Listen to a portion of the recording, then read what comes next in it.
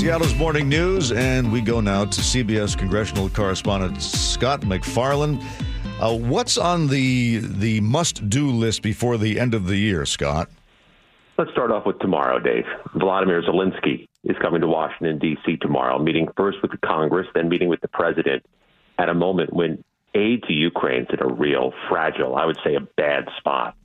There's this insistence by both chambers, Republicans in both chambers, to add new U.S. border security law, new immigration law, to any package to fund Ukraine. And the White House has said, Dave, they need Ukraine money by the end of this month. Let me tell you something. There's no earthly way Congress can agree on a compromise and new legislation on something as nettlesome as immigration before the end of this month. Something's going to have to give, and Vladimir Zelensky is going to try to twist some arms and ensure that something gives. I mean, we've been hearing about this for years in terms of immigration. What magical bill? And I know that we've got all sorts of iterations of immigration bills that have been flowing around Congress for years. But what kind of magic is there in those bills that would suddenly shut off or at least control the flow of migrants? Here's what the U.S. House Republicans want. They want the package they approved by the House Republican majority earlier this year. It would continue the building of the border wall with taxpayers paying for it. It would reduce the president's ability to give asylum, or what they call parole, to many people who are trying to come to this country, arguing that they're the victims of domestic violence or political persecution. And they would increase the number of border agents dramatically. Critics of that plan say you can have 11 billion border agents on the border, and it's not going to stop the flow of immigrants across the line or from other areas into the country. People saying that the border wall is a 13th century solution to a 21st century problem. These things aren't going to fly with the Democratic majority in the Senate.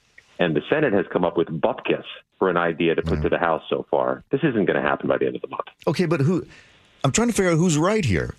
We know the wall doesn't work because there's all sorts of ways to get around it, but is there anything that can be done to stop the magnetism that the United States seems to have? Is there something in the law that's telling migrants from all these, and it's not just, there's no longer just Mexico anymore, right? It's from South America, that this is not the place to come, that there are better solutions to your personal crisis than to come to America? And Donald Trump is campaigning now on this argument of, quote, closing the border, which I don't know what that means or what that is. I also don't know that works. I think it's more of a fictional idea than a realistic idea because, there's a magnetism to the United States. There has been as long as we've been a country. And I don't think there's a way to stop that immediately or in the short term. This is a problem you solve gradually, incrementally.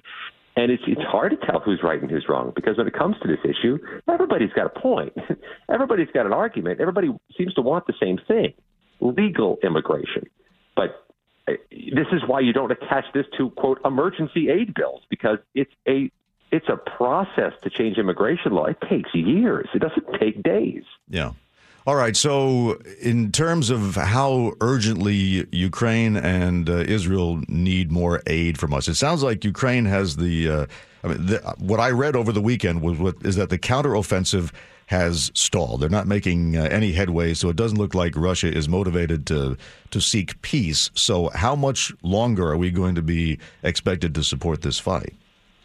That's the argument any number of people on Capitol Hill here in D.C. are making. This is a blank check we're writing to a place that can't judiciously use the money and guarantee any results. There's justifiable concern about endless war because it sure does seem like a stalemate. But there are also criticisms, Dave, from any number of Senate Republicans that some of this money that U.S. taxpayers are coughing up is vulnerable to waste, fraud, and abuse. And I suspect between now and December 31st, we're going to hear this argument increasing that maybe they don't need the money by the end of the month. Maybe that's an artificial deadline the White House has set to try to leverage Congress. I bet that's the counterpunch we get because they ain't going to move the money by the end of the month. So they're going to have to argue that maybe we can do this early in 2024 and not leave vulnerable anybody in Ukraine. We'll see if it works. Okay, the waste, fraud, and abuse thing, that's alleging that there are elements within the government of Ukraine that are siphoning off some of this money? I think ultimately the argument would be that when you throw billions of dollars into a war-torn country, it's hard to know where it all goes. that maybe it's not being, cannibalized by the leadership of Ukraine, but that when it's, a fire hose of money, it's going to spray somewhere it's not supposed to spray. Now, are they going to hold hearings? Without malintent. Are they going to start holding hearings to point this out? To a degree, they've tried. House Republicans have tried to make that argument. But how many things can they tackle at the same time? Because they're going to launch an impeachment inquiry into President Biden this week. They're having hearings on Hunter Biden. They expect him to show up here Wednesday to testify. That ain't going to happen now that he's facing new charges.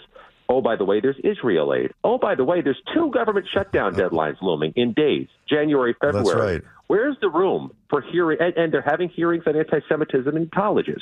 I don't know where the bandwidth is.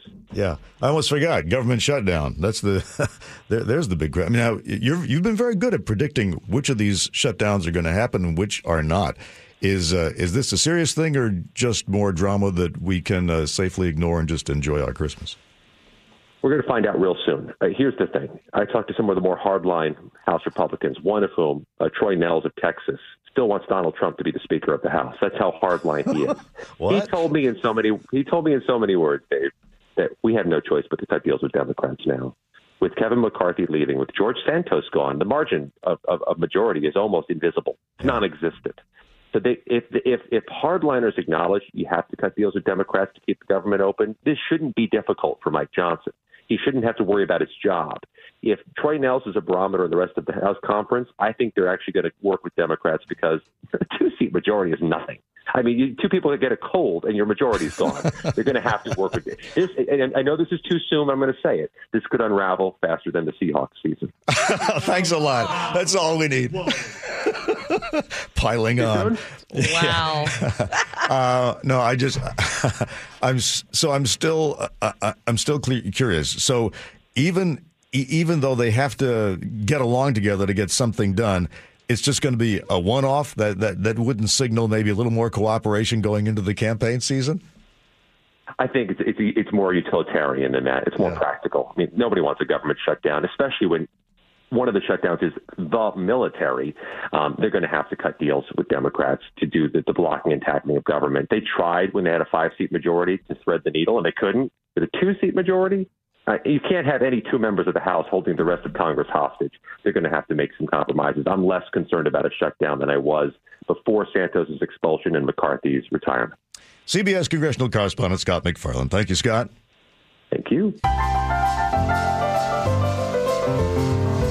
6:36 Seattle's Morning News, and our 35th annual Holiday Magic event is coming up Wednesday, so it's time to highlight the story of one of the foster kids being helped by Treehouse. So, imagine a child moving here from another country to live with total strangers. You don't speak the language, and you wind up being fostered by 8 separate families. KIRO News Radio's Nate Connors shares Lexi's unique story. At 14 years old, Lexi came to America through an international adoption agency. So I came to the United States in 2016. I was adopted with my sister from Bulgaria. From the start, she had difficulty adjusting to her new surroundings and her adopted mother. I knew nothing about America. I didn't even know English, how to even talk to her. She didn't understand our home language. But even from like the second day in the United States, waking up, it's like all of the problems happen. It's like, I think it was a lot about like miscommunication and like just the culture differences, the language differences. It was very tough. 9 months later, the adoption failed and life became very complicated. I wasn't able to go back to Bulgaria until I turned 18. And no one really cared what happened to me after I came here. Imagine being 14 in a foreign country and having no one to fall on. Well, it wasn't easy. I was in 7 different foster homes before my 8th grade teacher opened her house for me. Even though she didn't have space in her own home for me, she took me in. And since I moved in, I was like 16. And then I basically spent my whole entire high school with them. It was during her stay with her 8th foster home when Lexi was introduced to Treehouse. That's when things began to turn around for Lexi. I felt great that, I finally had something because when you move from home to home, you kind of lose all of your belongings. So it's nice that you have a safe space that you can go and get the hygiene. They even give you hygiene products, but also like clothes and the basic things that a child needs. These services are funded by your donations. Treehouse helps a bunch of kids. And I probably wouldn't be here today if it wasn't for Treehouse, because they did show me, that there is a right path for me, and that, just because your life has been messed up doesn't mean that, your future will be. So of all of the money that Treehouse and the donation that they collect, it will go to a good cause. Now at 19, how are you doing? I have my own apartment. I don't live with anyone else. I'm going to school. And then, I have a job. Life is good. That's awesome. Lexi is proof that your donations literally change lives for foster kids, giving them support when they need it most. There's one last thing Lexi wants to share. Even for now, even though I'm 19, I got a gift from Treehouse for Christmas. And there is a lot of kids out there who, are struggling during Christmas, especially during holidays, and they don't even have one present. But Treehouse provides that. Everyone deserves love and, support, especially during the holidays. Thank you, Lexi, for sharing your incredible story with us. And thank you. With your generosity and support to Treehouse, stories like Lexi's are made possible. Make your donation by texting MAGIC to 888-973-5476 or visit mynorthwest.com/holidaymagic. Of course, today, Treehouse goes way beyond just Christmas presents. And this Wednesday, we're going to hold the 35th annual Holiday Magic benefit for Treehouse. They provide holiday gifts to the more than 5,000 children and youth in foster care all over Washington, but also other kinds of support, clothing, academic support. So tune in Wednesday for some pretty exciting donation incentive opportunities. You'll hear more Treehouse success stories, and you can get all the info and get a head start on Wednesday's event by going to mynorthwest.com/holidaymagic. Next hour, we look at the push to throw the book at shoplifters. Right now, let's hear from another candidate in the race to represent Washington's 6th District, where Democrat Derek Kilmer has decided not to run again after 10 years in Congress. In the last 2 weeks, we've heard from two potential replacements, Democratic State Senator Emily Randall and Republican State Senator Drew McEwen. And today, we will hear from Democratic candidate and current Public Lands Commissioner Hilary Franz, who last month quickly switched from running for governor to run for the 6th District seat the day after Kilmer announced he was leaving. She spoke with Cairo News Radio's Travis Mayfield about why she made the switch. Well, I think what I bring to this race is something no one else who's thrown their name in or is considering has, which is that I know this district very, very well. Like I said, personally, from my experience living here and my family's experience here, but also professionally, where I have really worked on the ground in every community, the communities that may be more leaning Republican to the communities that are leaning more Democrat. And I've been able to get results. And I think what voters are looking for, what this district and the people of this district want and need more than ever is results. And I've proven that everything from environmental results to economic results to social results. I'm also one that I think people are looking more than ever for leaders, not just here in Washington State, but in Congress, that are done with the status quo, that are done with the disagreements and the bickering and the fighting, and want us to work to bridge the divide, bridge the urban-rural divide that this district represents, bridge the Republican-Democrat divide that this district represents. I have proven that not only on the ground in these communities working with communities that lean more Republican or lean more Democrat, but also working in Olympia with Republicans as well as leaders who may represent more rural districts or represent more urban districts. More than ever, we have got to say the status quo of bickering and fighting is not working here in Washington. It's not working in the other Washington. And I will bring the same big, bold, transformative vision and action that I have as a commissioner of public lands to work across that divide to get results. A big concern in the 6th District is the future of the ferry system. The district includes the Kitsap and Olympic Peninsulas. And here's what Hilary Franz said she would do at the federal level. As a longtime ferry commuter for almost 2 decades, when I lived on Bainbridge Island and worked across the waters in King County, I understand the importance of ferries and them functioning. And in 2008 through 2011, when I was on the Bainbridge Island City Council, we recognized then the critical need for investing in our ferries. We were already having a challenge and problem. And look, you move forward 10, 12 years, we're still having, and the crisis has only grown. We have for far too long underinvested in our ferry system and our transportation system as a whole, where we have vessels that are too old.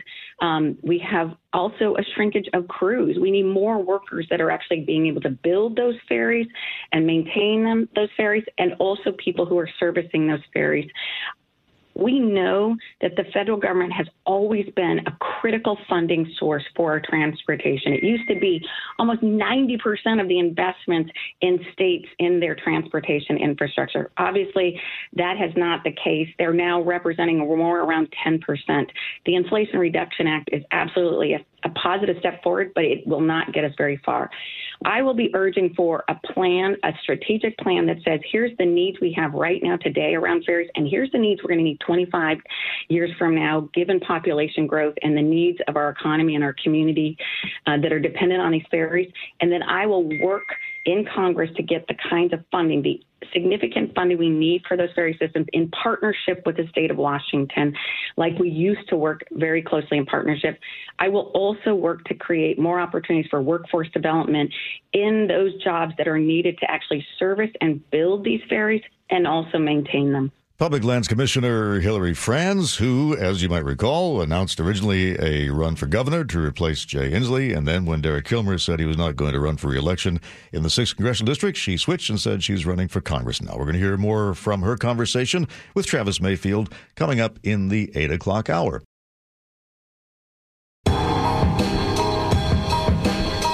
This is Seattle's Morning News. Dave Ross with Colleen O'Brien and Chris Sullivan. Let's get a retail crime update with Casey McNerthney from the King County Prosecutor's Office. We're going to hear a little bit about what it takes to put these people away. But first, outline again how the problem has changed over the years and the tactics that you are now using. Well, the short answer is it's just becoming more and more common. And what a lot of people are surprised by is that under the law, the people who you see at Bartell's or at the grocery store leaving with a hand cart or a full cart full of merchandise, that's often still a misdemeanor crime, not at the felony level under the law. But what we can do, and what Nicole Lawson has done, she's part of the Economic Crimes Unit, is to combine those cases and work with the city attorney's office to combine those into a felony charge. And there's a number of different felony charges that can come, including organized retail theft. Just the other day, Nicole was talking to the State Senate Labor and Commerce Committee, along with others, because they were discussing the issue of retail theft and what can be done about it and why it's important to do something. Here's what Nicole had to share with the folks down in Olympia. My office believed that what was necessary was having a designated person to be a subject matter expert on retail crimes and to be a point of contact for retailers and law enforcement. As a result of this, my office was able to file triple the number of retail crimes cases in 2022 compared to 2021. Each of those cases represents one or more instance of retail crime. Now, retail-based offenses can be charged under a number of different statutes. They can be charged as a robbery or a burglary in the second degree, or trafficking or possessing stolen property. I consistently hear from retailers that their staff has expressed how demoralizing it is to watch individuals commit these types of crimes over and over again and feel powerless to step in and do anything. There's a real human toll to retail crimes on employees. We're hearing from Assistant King County Prosecutor Nicole Lawson and from the King County Prosecutor's spokesman, Casey McNerthney. And here's the strategy part, Casey, as I understand it. Since each of these crimes individually may be pretty small, if you can compile a list of these small crimes committed by the same people, you can file a more serious charge that will lead to more jail time, I assume. That's exactly right. And it is tedious. It is frustrating for business owners and employees to call that in. But that data really makes a big difference. And we've also seen how that really pays off, because the more you get that data, the more you can show a pattern and bring that before the court and say, this is not a one-off crime. And we hear from defense attorneys all the time, it's just property. But we don't hear that from the people who have their property ripped off, who are very frustrated by it. And it's not just frustrating, as Nicole mentioned. Some of these people can be violent, and so you don't know if you're a loss prevention officer. Do I confront the guy and risk? If I'm a cashier, do I just give him whatever he wants? Do I fight back? Do I run? What do I do? I mean, that leaves you with a pretty insecure feeling as you're walking into work. Absolutely. And, people think that they're going after the big corporations, but the people in the suits who they think they're targeting are not the ones who are affected by it. It's the people at Lowe's or Home Depot or Target who are working those jobs, and they're the ones that get a knife or a gun on their face or get assaulted. Here's what Nicole had to tell the committee about that violent element. There is an increase in violence during these retail crimes. That puts both these employees at risk, and that puts the customers at risk. To that end, we recently established a new economic crimes and wage theft division. The goal of that division is to bring greater accountability to defendants who commit economic crimes, including retail crimes. Casey, I heard you mention that some of the rip-off artists think that all they're doing is going up against a corporation. Is some of this a deliberate slap at capitalism? Is that what you're getting at? We hear that in court sometimes, and we certainly hear it on social media too, where people say, it doesn't matter if you're targeting Lowe's or Home Depot because they can absorb those costs. But what they don't realize is those costs are passed on to the consumer, regardless of their income level. And more importantly, the people who are really being hurt by this are the employees who see these people face to face in very often violent situations. So what are the stats? What's your conviction rate? Well, it really depends by the case. But what we're doing is, almost every day we're filing these cases, retail crime cases, really every day, and almost every day for organized retail theft. It depends on the number of cases that we get from police, and there are fewer detectives to do that work to get us those cases. But the ones who are there are certainly working very hard, and we appreciate what they're doing, not just in Seattle, but across King County. I know you also have been tracking the number of crimes involving guns, and it's still running way ahead of where it was years ago, right?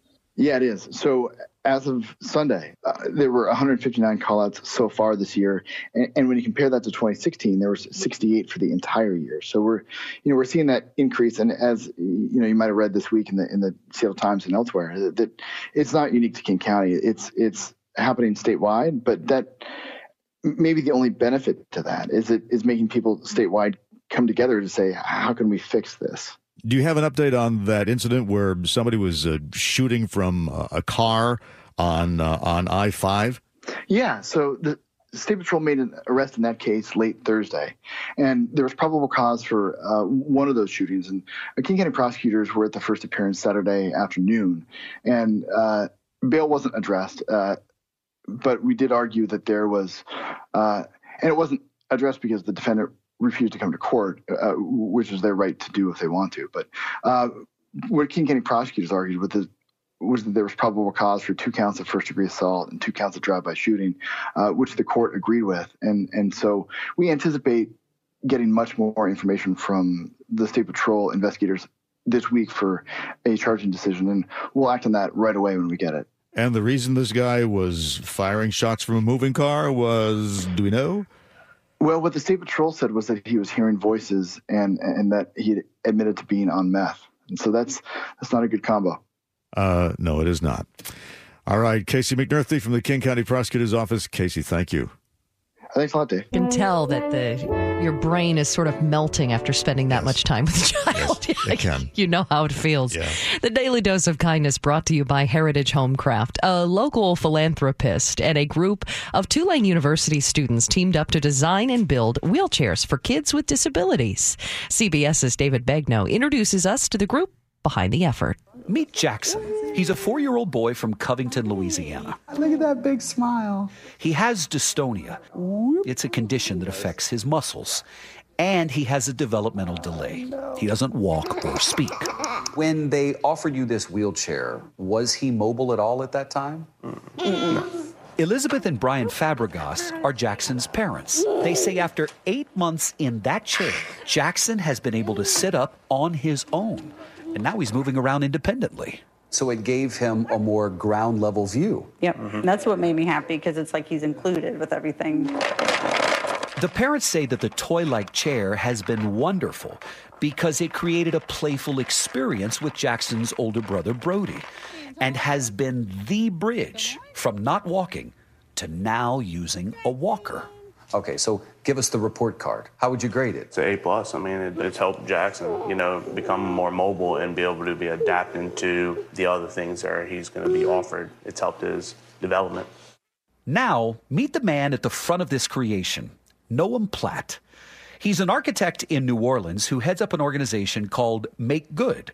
They focus on assistive technology, the kinds of devices people can't find in the commercial workplace or can't afford. Pull this out. Platt came across the design for the chair on an Israeli website that lists open source information for developers like him. You just called the hospitals and said, hey, I'm making this. Might you have a need for it? Yeah, I mean, I have a previous relationship with some of these health systems through my work as an architect. And part of it is really empowering the clinicians to understand that we can go beyond what's commercially available. We can really create almost anything. Get those bells. Sebastian Grant. He was born premature at just 24 weeks old. He spent 10 months in the neonatal ICU. He has gone through more in his 15 months of life than adults have gone through their whole life. Sebastian needs a trach to breathe, and he's still being fed through a tube. Sebastian, look! Need your little chair.